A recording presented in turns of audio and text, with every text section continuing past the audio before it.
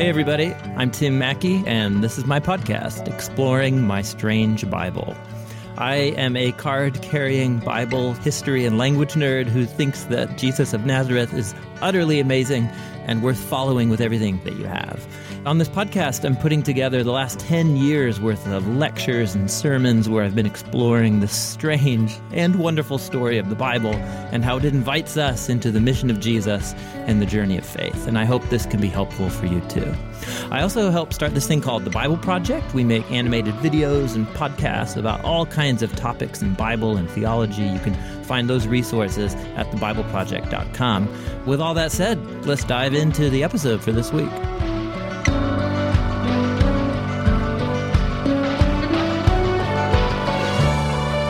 All right, well, in this episode, we're going to keep exploring the Gospel according to Matthew. These were teachings that I did a number of years ago as a teaching pastor at Door of Hope. And we're going to look at a well-known story in the Gospel of Matthew. It's in chapter 9. It's the story of Jesus forgiving the sins of a man who's paralyzed in his legs, and then healing his legs so that he can get up and walk away. But there's a controversy that surrounds this healing that Jesus performs that becomes kind of the focus point for the whole story. This is an important story, like all the stories in Matthew. It's not just in the Gospel of Matthew to make us think Jesus is powerful. For Jesus to forgive sins in a first century Jewish context was a loaded and symbolic act. There was a very clear place where Israelites went to have their sins forgiven, and it wasn't some random house up in the villages of Galilee. It was the temple in Jerusalem. What Jesus is doing in this story is not just acting powerfully, he's actually redefining people's concept of God. So let's open our minds. As with all these stories of Jesus, you have to make them unfamiliar for you to actually hear them with their original power. And so let's try and do that as we dive into this amazing story about who can forgive sins.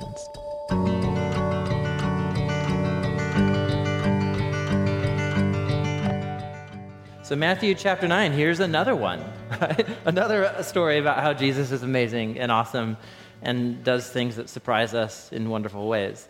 We have been, well, actually, let me just say this. Heather read this story. What's the story about? You don't have to be like super smart or a scholar or anything to read the short story and figure out what it's about. It's a fairly simple story, isn't it? Some people bring a man with a broken body, right? He's paralyzed. We don't know how much of his body is, for sure at least his legs.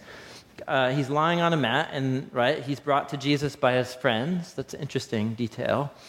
And Jesus speaks to him really kindly, says his sins are forgiven.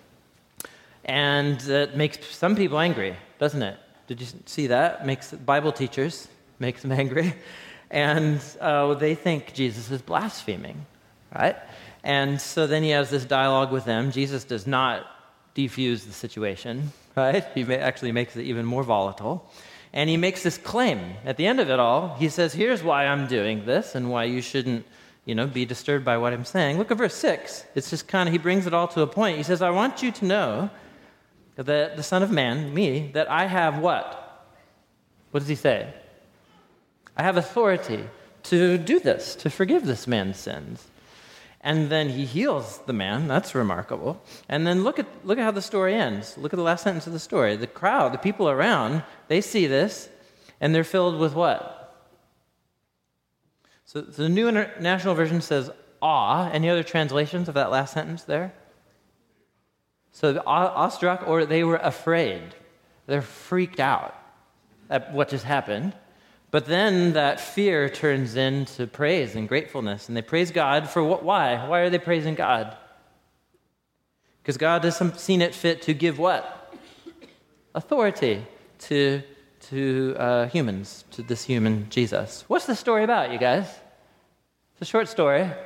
It's the key word. It gets repeated twice at key moments in the story. What's the story about? It's about Jesus, and Jesus has what? There you go. You did it. It's not hard to understand a lot of the Bible. It's just, there you go. It's anytime the author repeats a word at key moments in the story, there you go. Jesus has authority. So as we've been going through the Gospel according to Matthew, we've had Jesus bringing the kingdom announcement. That was chapter 4.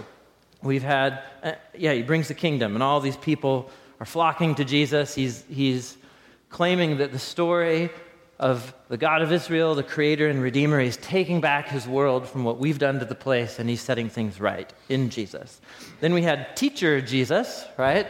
Chapters 5 through 7, and he's brilliant and amazing, and he's talking about the transformation of the heart. And then we had compassionate Jesus, the healing of the man with the skin disease. And then we had Jesus, who's surprising and includes the outsider, right, like this Roman soldier and so on. And now here, last week, then we had Jesus calming the sea, and that's Jesus doing something that, in a Jewish mindset, only the God of Israel can do, calming the seas. And we also learned he's confronting evil. And then now here, do you see how it's kind of like ramping up? And now we have authority figure Jesus. That's what this story is about. This story is about how Jesus has authority to do things that nobody else can do. This is about Jesus, the authority figure. Now, I don't know why that's funny, but it's funny to me too. It's funny to me too. And here's why. That's all. I love teacher Jesus and brilliant, merciful Jesus and so on, really resonating with that, And then here's a story where the whole purpose is dedicated to setting up Jesus as an authority figure. Now, whose heart is warmed by authority figure Jesus? Merciful Jesus, teacher Jesus, authority figure Jesus. So what's going on there? Not in the story, but inside of us, right? And so this may be happening in only half the room right now. It happens with me. There is something about the word authority that when we hear it, it's not flowery, happy associations that come into our minds. My guess is for most of us. And maybe for some of us, we were reading the story and we're like, Jesus, he's cool and he's authority. You realize, whoa, this story is about Jesus' authority. Yes, he is an authority figure. And my hunch is that for some of us, at least, if we were to spend time with it, we would sense this little allergic reaction inside of us, right? So like this authority figure, Jesus.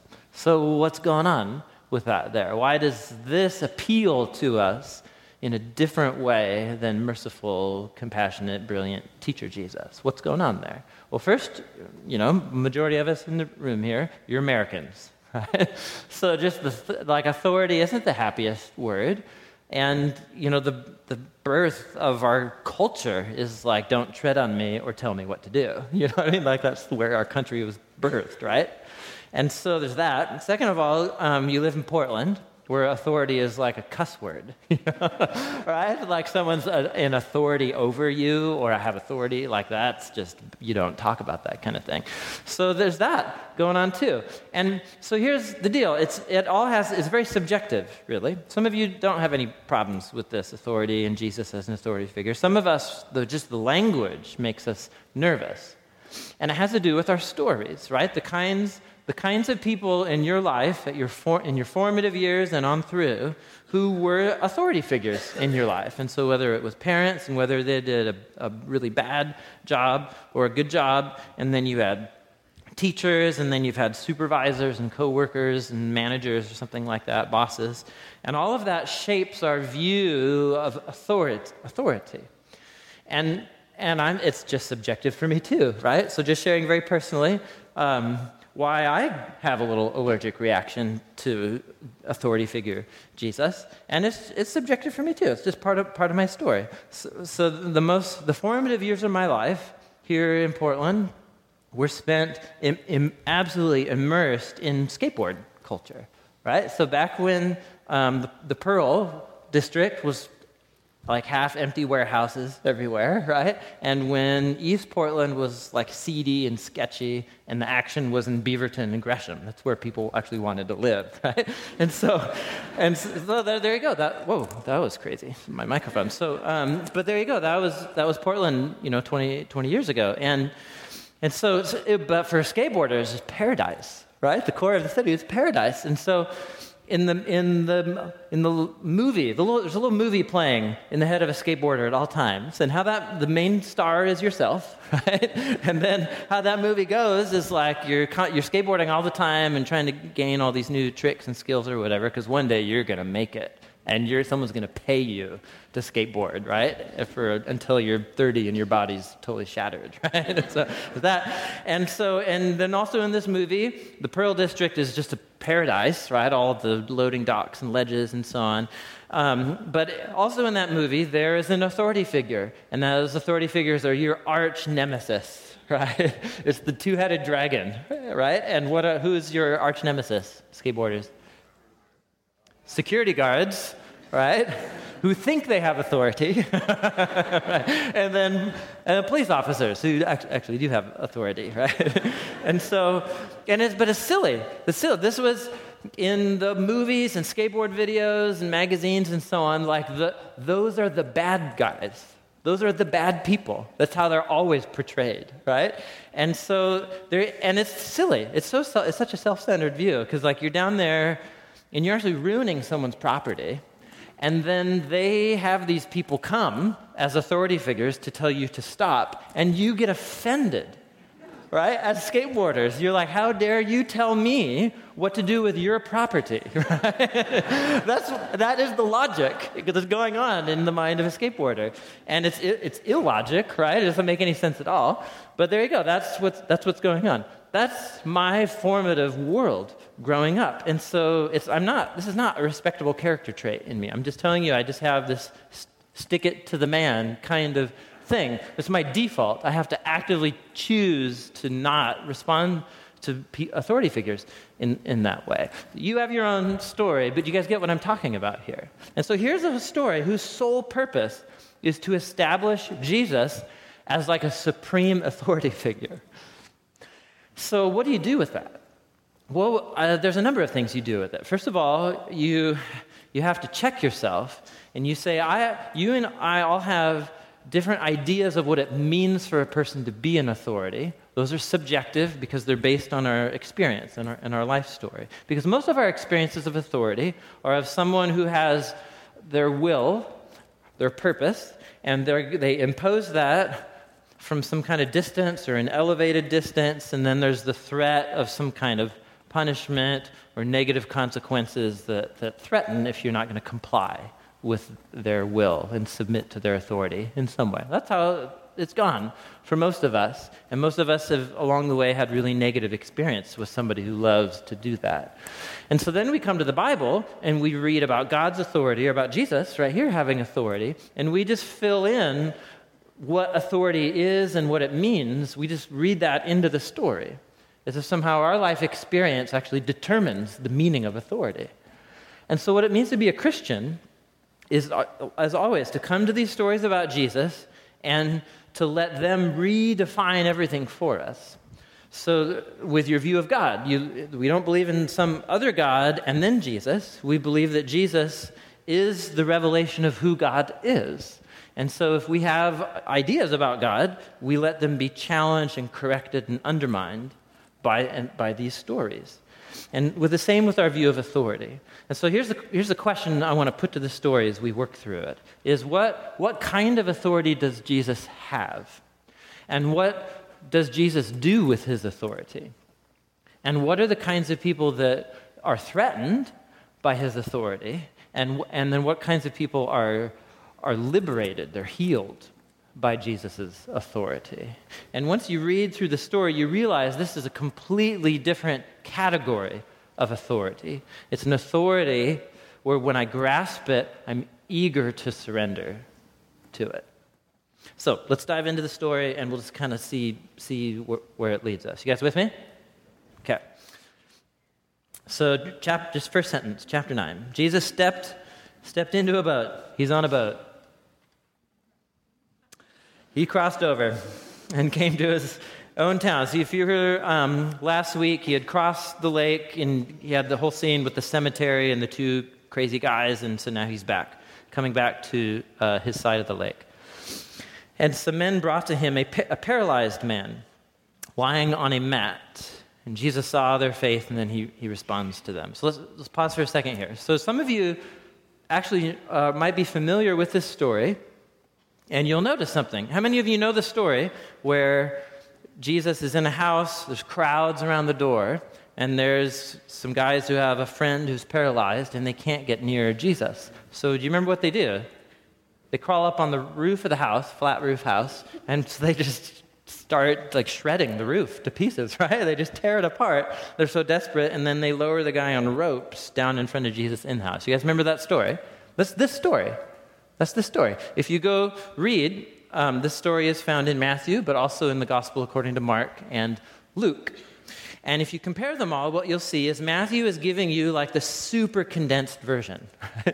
So he knows that you can go find, a fuller version of this story here. He's not telling this story there's no house, there's no destruction of the roof, there's no crowds or anything. He's abbreviated the story down to emphasize the things that you so easily picked up. Jesus as an authority figure. For him, that's what this episode is about. But that's the story right here, the house and so on. So some men approach him. We know in a house, but he's not concerned with those details. So you have these guys, and they bring their friend who's paralyzed, right? His body doesn't work. Now, just look at how this initial scene goes, this opening scene. So these guys bring the paralyzed man. He's lying on the mat. Look at Jesus' response. What does Jesus notice? He sees this scene happening in front of him. What does he notice? What does it say? Their faith. Now that's interesting. That's interesting for a lot of different reasons. First of all, in English, we would almost never say, "I see your faith." Do you ever say that to people? You're like, "I see your faith. What wonderful faith I see." So no, we don't. For us, faith is religious faith. If we say someone has religious faith, what we're talking about is their beliefs. Are they a person of faith? Which means, do they believe in God? Do they believe some of the implications about that for human beings and how we should live or something like that? That's how we use the word faith. That is not what faith means right here. What is Jesus actually seeing? What does Jesus see in front of him? He sees 4 guys carrying their friend who can't walk. That's what he sees. But what Matthew says is he's seeing their faith. So did Jesus have some side interview with them to find out about their religious beliefs or something? Like, what does that mean? Of course not. He's looking at their behavior. He's looking at their actions. And so this is a very simple little detail in the story, but it's profound. What is faith in this story? Faith is it's the mindset of these guys. Presumably, it includes the paralyzed man. He's not kicking and screaming, like, "No, don't take me to Jesus." Like, he wants this too. So there's 5 of them carrying him, and it's this mindset that there's something wrong with me, and Jesus can do something for me that I cannot do for myself. I have to get in front of Jesus. I have to get to Jesus. That's it. That's it. They will not be deterred. They have to get in front of Jesus because of this deep, visceral conviction that their friend has this need that cannot be fixed by anybody else. I have to get to Jesus. That's faith in this story. And so, yes, it has to do, it's something they believe about Jesus, namely that Jesus can do something to heal and transform our friend. But it's not just a belief. It's their behavior. And it's very simple, right? In the world of the Bible, in the teaching of the Bible, faith, if you want to know what you really believe, if you want to know what you have faith in, don't pay attention to your words, first of all, right? What you say you believe, right? Because that changes depending on the audience, right? And who you're looking to impress, right? And actually don't even look at what you think you believe, because that's fickle too. Have you had your coffee yet? Like, have you been eating right, and so on, and who your friends, and so on. So that's subjective too. If you want to know what you actually believe, look at how you live. Look at how you behave. That will tell you the truth about what you actually believe about God, about yourself, and about other people. And so Jesus looks at their behavior, and their choices reveal this desperation to get in front of him because they believe that only Jesus can do something for their friend. That's faith. And notice also, whose faith is Jesus looking at? It's their faith. So he sees their faith, and it's their faith. And this is remarkable. Who is Jesus going to go on to talk to here? Not all of them. Do you see that? Who does he say? What does he say his words to? He said to the man, to the paralyzed man. And then he just addresses him throughout the rest of the story. So there's another layer here. This is what we call a community of faith.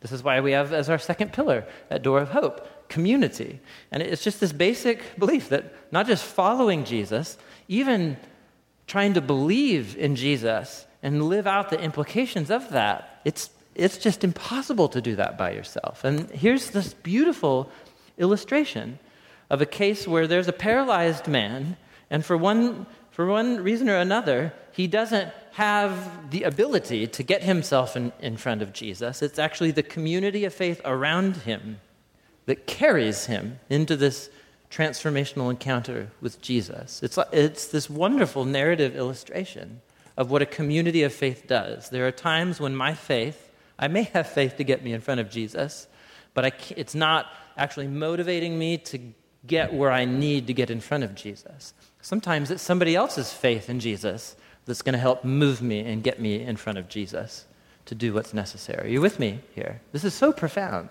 You need people. That's what I'm telling you right now. You need other disciples of Jesus in your life because your faith won't be sufficient all of the time. And that's just part of being human. So Jesus sees their faith, and he says to the man, and then here's the one-liner he delivers. Take heart or take courage, son. This is not John Wayne speak right here. It's your son, this kind of thing. He uses the word little boy. And this is not a little boy. This is a man. But he calls him a little boy. And he tells him not to be afraid. And then he says this line, your sins are forgiven. Now let's pause and reflect on this, because the story moves on to talk about the religious leaders and what they think about what Jesus just said. Your sins are forgiven. Now just put yourself in the scene, right? Put yourself in that moment in front of Jesus. The 4 friends came, they set him down. It's this paralyzed man in front of Jesus. And he says, little boy, don't be afraid. Your sins are forgiven. Now, if you are the paralyzed man, how are you feeling right now? Let's just be honest.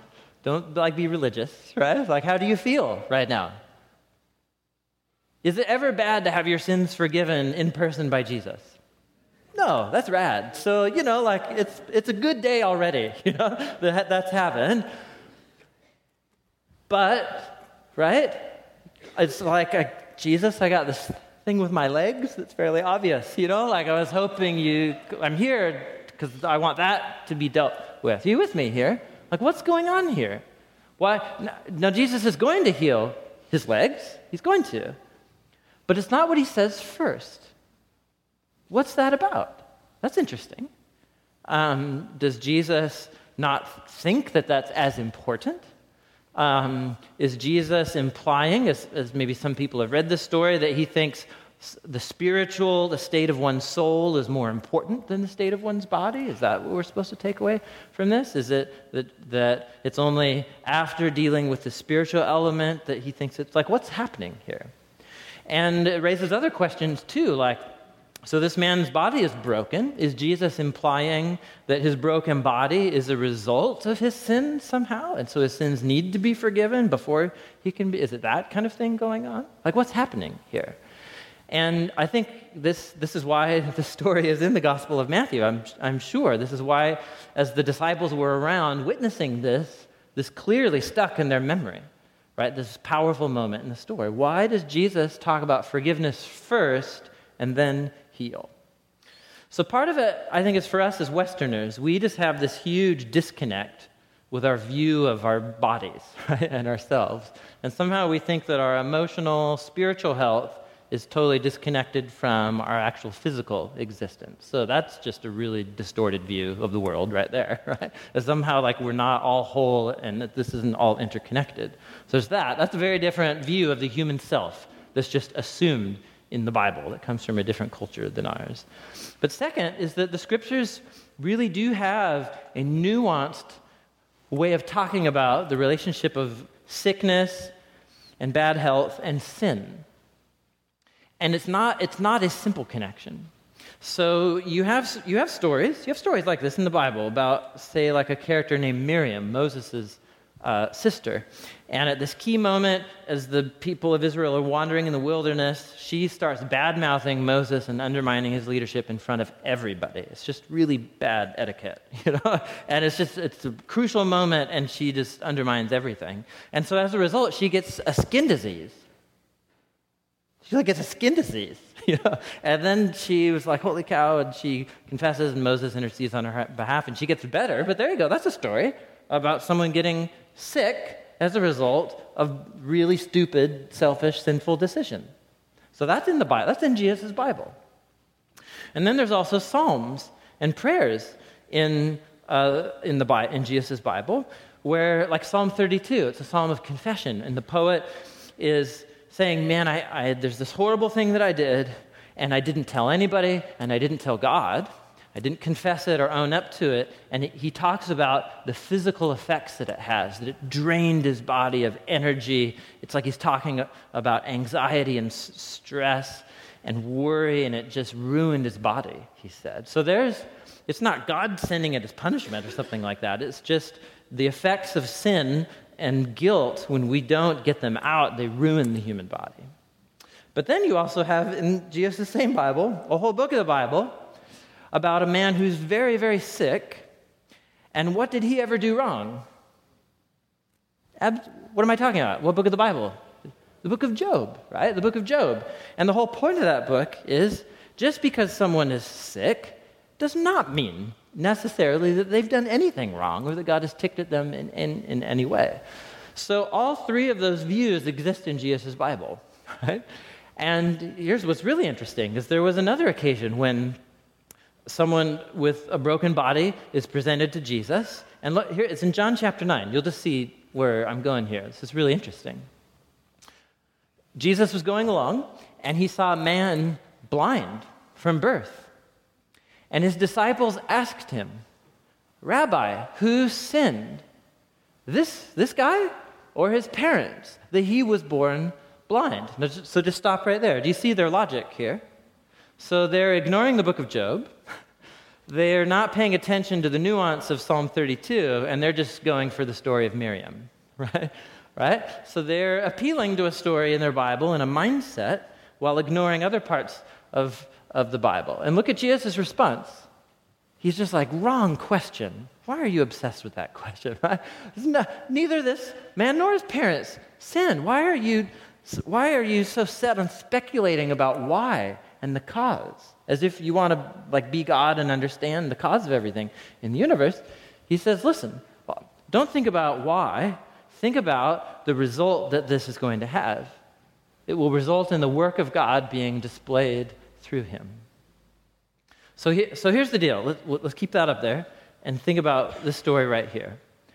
Can you as a Christian assume that when your body breaks down, or a loved one, their body breaks down, something happens, can you assume that they've done something wrong and that God's sending this as punishment? Answer.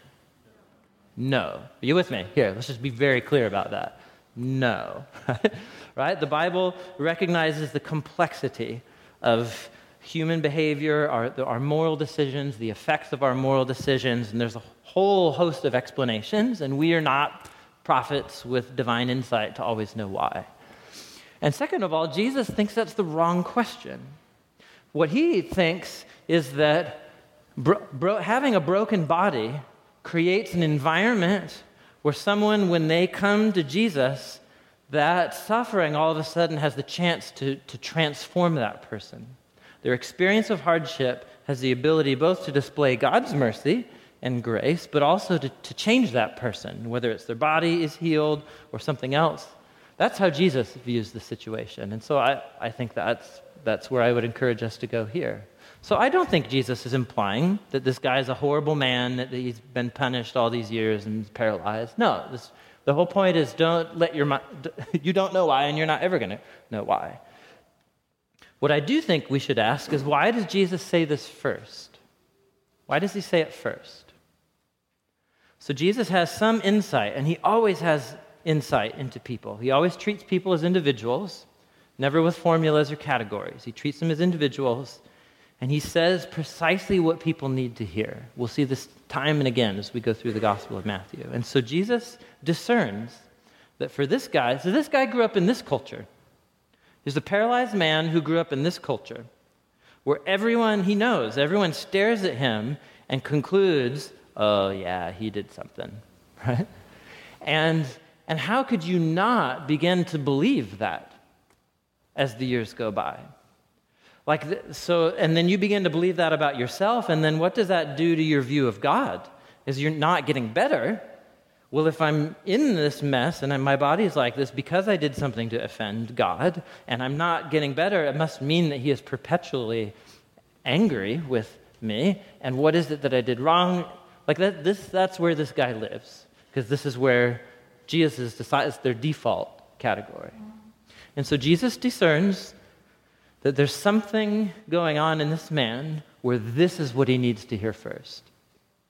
Jesus discerns that if he were to heal this man's body, but were to never address this issue of his view of God and his view of himself and where he stands with God, Jesus discerns that he will not have fully healed and helped this man.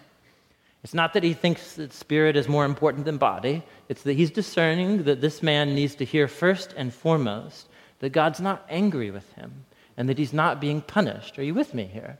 Look at how he addresses him. He's not giving a lecture. These tender, tender words. Little boy, don't be afraid. You are right with God. God's not angry with you. You're forgiven. I mean, just very personal and compassionate. And so this is the first thing it should do to remake our view of authority is, what does Jesus do with his authority? He doesn't maintain elevated distance. He moves right towards people and says to them precisely what they need to hear. That's what Jesus does with his authority. It's very different than a security guard. Right? It's just totally different category, right? It's also a very dangerous thing to say in Jesus' culture. Look at the response of these guys here, verse 3. At this, some of the teachers of the law, and there for law, think Jewish categories, Torah, which is the first 5 books of the Bible, and then all of the discussion of the rabbis about how to live faithfully to God and follow the laws of the Torah. These are Bible teachers. They're me. They're like your local Bible teacher. That's what these guys are up in Galilee. And what are they doing? They are talking amongst themselves saying, oh my gosh, this guy, right? This fellow's blaspheming. He's blaspheming. Now, I think Matthew just assumes that you're going to know what that means or what that implies. What has Jesus said? He's only said 2 things, really. So he said, don't be afraid, little boy. Is that blasphemous? Nope. Okay, that's not a good candidate. So your sins are forgiven. That must be it. That's what Jesus has said that's blasphemous. And some of you might put that together. For others of us, we need to connect the dots more. So if you're living in Jesus' day, how do you experience and know that you have forgiveness for some wrong that you've done from the God of Israel? How do you know? So that it is, you do pray like the Psalm 32, you do confess your sin, there's this very personal moment, but forgiveness is never a private affair in Jesus' culture. It's a public matter. So it begins with this confession of the heart, but then there actually is something concrete and real that you go do. And it has to do with a building, an actual building that's in Jerusalem. And so I'll show you a picture of it, a reconstructed picture of it from the Israel Museum in Jerusalem. Just look at that. It's so awesome. So this is one of the coolest maps. It's this fully It's this large-scale reconstruction of Jerusalem in Jesus' time period, in the first century. It's at the Israel Museum in Jerusalem. It's about half a football field, the size of this model. It's so awesome. You can spend hours there cruising around. And so from this vantage point right here, it's as if you're standing on the Mount of Olives to the east. And this is what you would see.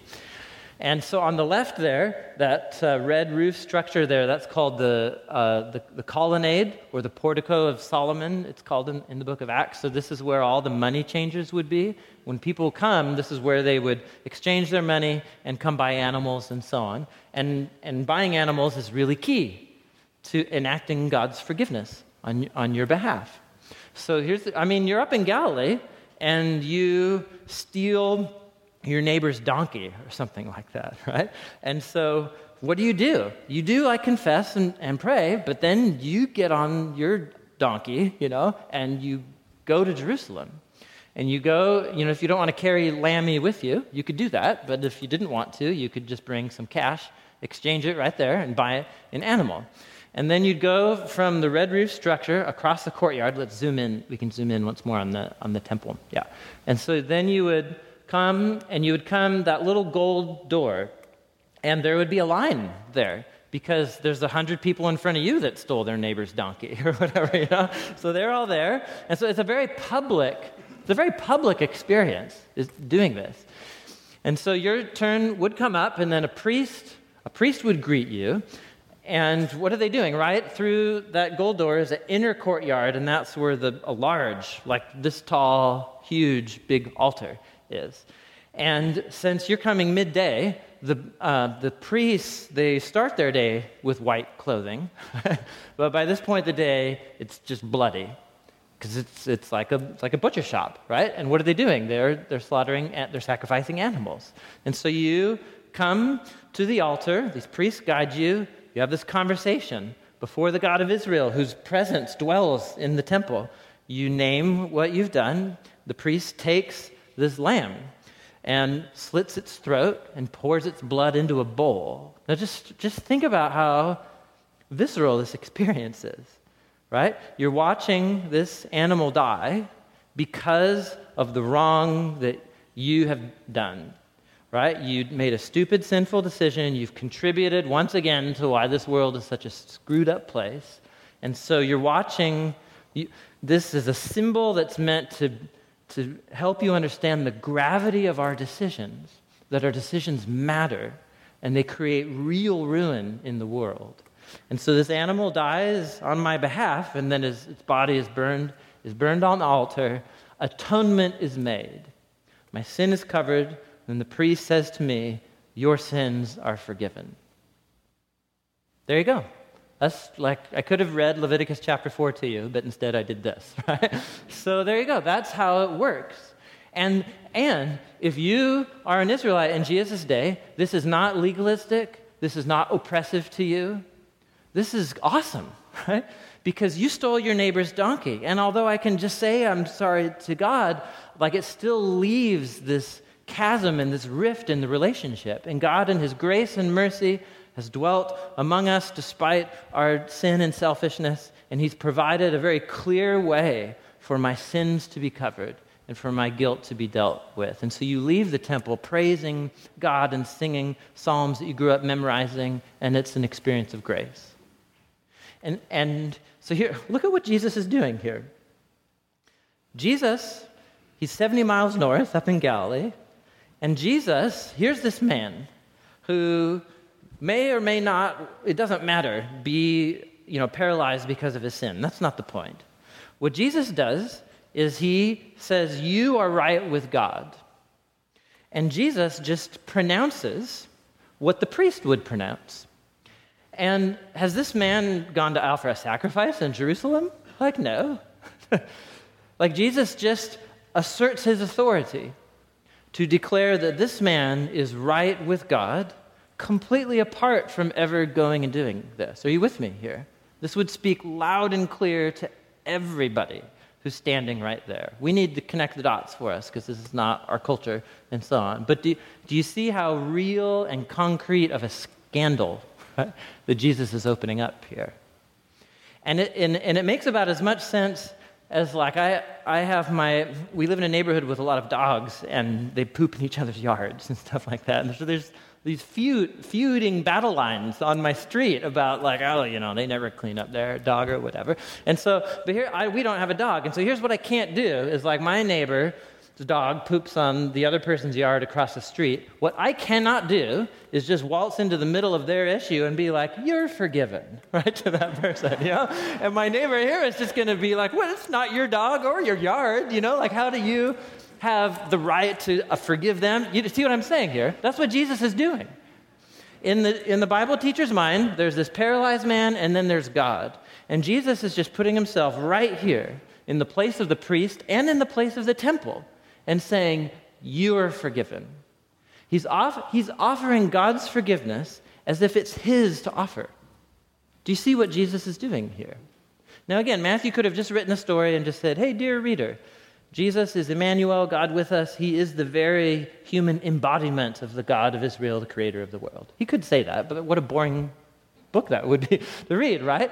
And so the disciples, this experience just rocked them. And it's absolutely scandalous, absolutely scandalous. And Jesus knows it, and instead of defusing it, he turns up the heat. Look what he says, verse 4. He says, knowing their thoughts, Jesus could perceive, that's what these Bible teachers are thinking. Jesus said, why are you entertaining these evil thoughts in your heart? Which is easier, to say your sins are forgiven, or to say get up and walk? Which is easier, to say to someone you are right with God, or to transform their bodies? Which is easier?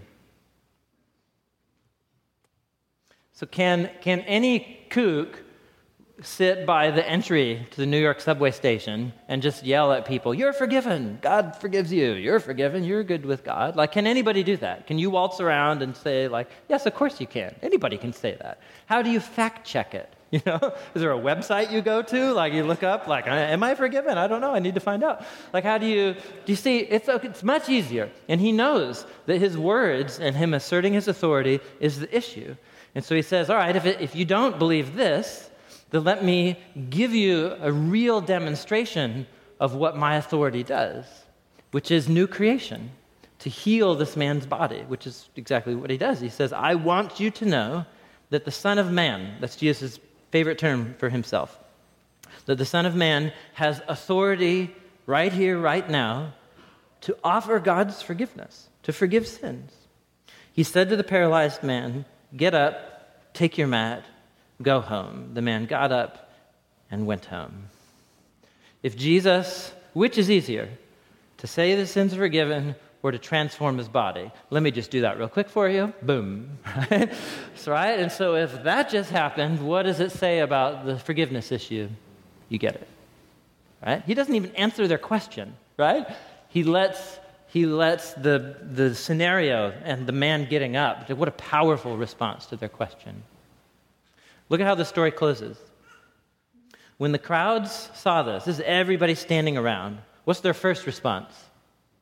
We talked about this earlier. Their first response is fear. They're awestruck. Right? They're filled. There's something scary. This is very similar to the story about Jesus calming the sea, and the disciples, instead of saying, yay, hooray, Jesus, you saved us, they're just like, oh my gosh, like, get me off the boat. Like, what kind of human is this? Do you remember that was their response? What kind of human is this? Who am I in the boat with right now? And that's exactly what these crowds, they first respond with fear, just like, oh, if what just happened really means what it means, then Jesus is who he's saying he is. And what that means is that he is the very meeting place of heaven and earth. Jesus is not saying that the temple's bad, just like he wasn't saying that the Torah in the Old Testament is bad. He's saying they were pointing forward to a fulfillment. He said, I've come to fulfill them. And so the temple was this meeting place of heaven and earth, and of God and humanity, and of God's holiness and grace and human sin, and it's the place where God is committed to forgiving and transforming his relationship with people. And Jesus just inserts himself right into the middle of this equation, and he says that he is this new temple. He is this new priest. He is God offering forgiveness to people, just declaring it. And it freaks people out because they have no categories for this. But that's not how it ends. First, they're filled with fear for the implications about who Jesus is and his authority. But then look what happens. Their fear is converted into what? Into worship. They begin to worship God because God's authority has been given to and finds expression through this human, Jesus. Which means this, they've had a conversion of their view of authority. What kind of authority figure is Jesus? He's not whatever category you have from your own growing up experience, don't impose that on Jesus. Jesus is a different category altogether. He's his own category. And so let's ask our questions again. What does Jesus do with his authority? What he does is he doesn't maintain a distance. He actually meets this broken man right where he's at. And what kind of authority does Jesus have? He has authority to both name and deal with the deepest brokenness and sin and flaws and failures of the human heart and mind.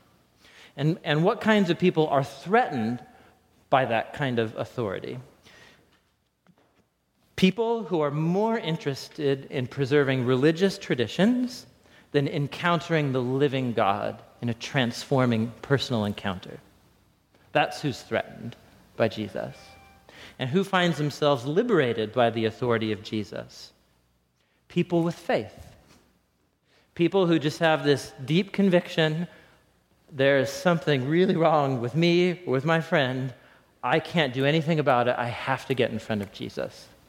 And people who are willing to come to Jesus and just surrender it all and just say, I need your help, Jesus. They find Jesus' authority absolutely healing and transformative. Are you with me here? Isn't this a great story? This is so profound. This is so profound. What does this mean for us? What does this mean to you? I can't claim to know that, right? But I think for many of us, it reveals a Jesus who, these words are a word of comfort, deep comfort. Because there are a whole bunch of us who labor under this false idea about who God is, that he's you're way, wound too tight parent or teacher or whatever that's just never pleased enough with you, always pointing out your failures and faults. You'll never measure up, this kind of thing. And you begin to believe those things about yourself, and those beliefs can actually have negative physical consequences on someone's body over the decades of a human life, those negative self-loathing kinds of thought patterns. And so for people who are in that mindset, and I think that's likely the mindset that Jesus is addressing here and why he addresses that issue first. Jesus meets this person right where they're at, and he just says, little child, man, don't be afraid. God is not angry at you. The fact that Jesus is here doing what he's doing means that God has made a decision to meet this man despite his flaws and failures, to meet him right there and to pronounce that he is on good terms with God. And some of you need to hear that, and you need to know it this morning. You need to. And at the same time it speaks a word of comfort, it also speaks a word of challenge. And that's because grace is a scandalous thing, right? Because there are some people that can walk away from being forgiven like this, and they can think, whoa, wow, this is actually not a big deal that I behave in these ways, right? And that I do these things that hurt myself and other people or whatever. And so Jesus is overlooking it. So it just and that's just a dangerous mindset. Just trust me, you don't want to play that game. And so grace actually increases the demand for response. It increases our accountability to respond to this generosity that's in front of us. Not because God's a jerk, but because what does that say about me and the state of my heart? That I look such generosity in the face and then just take advantage of it. right? It's actually hardening myself in those same patterns that Jesus is trying to free you from. And so there might be some of us today who we hear these words of Jesus to you. Little child, stop being afraid. You're forgiven. And you need to hear those words as words that shake you awake to the reality of the decisions that you've been making and the way that they affect people and the way that they affect yourself, and that they're wrong. And that God's not angry with you. He's moving towards you. He's trying to heal you if you'll let him. And so which of these two this story speaks to you, I have no idea. That's not my job. That's the Holy Spirit. We welcome the Spirit into our gathering with the whole song. And so during this time of prayer and worship and reflection, I just encourage you to discern what Jesus is saying to you with his authority.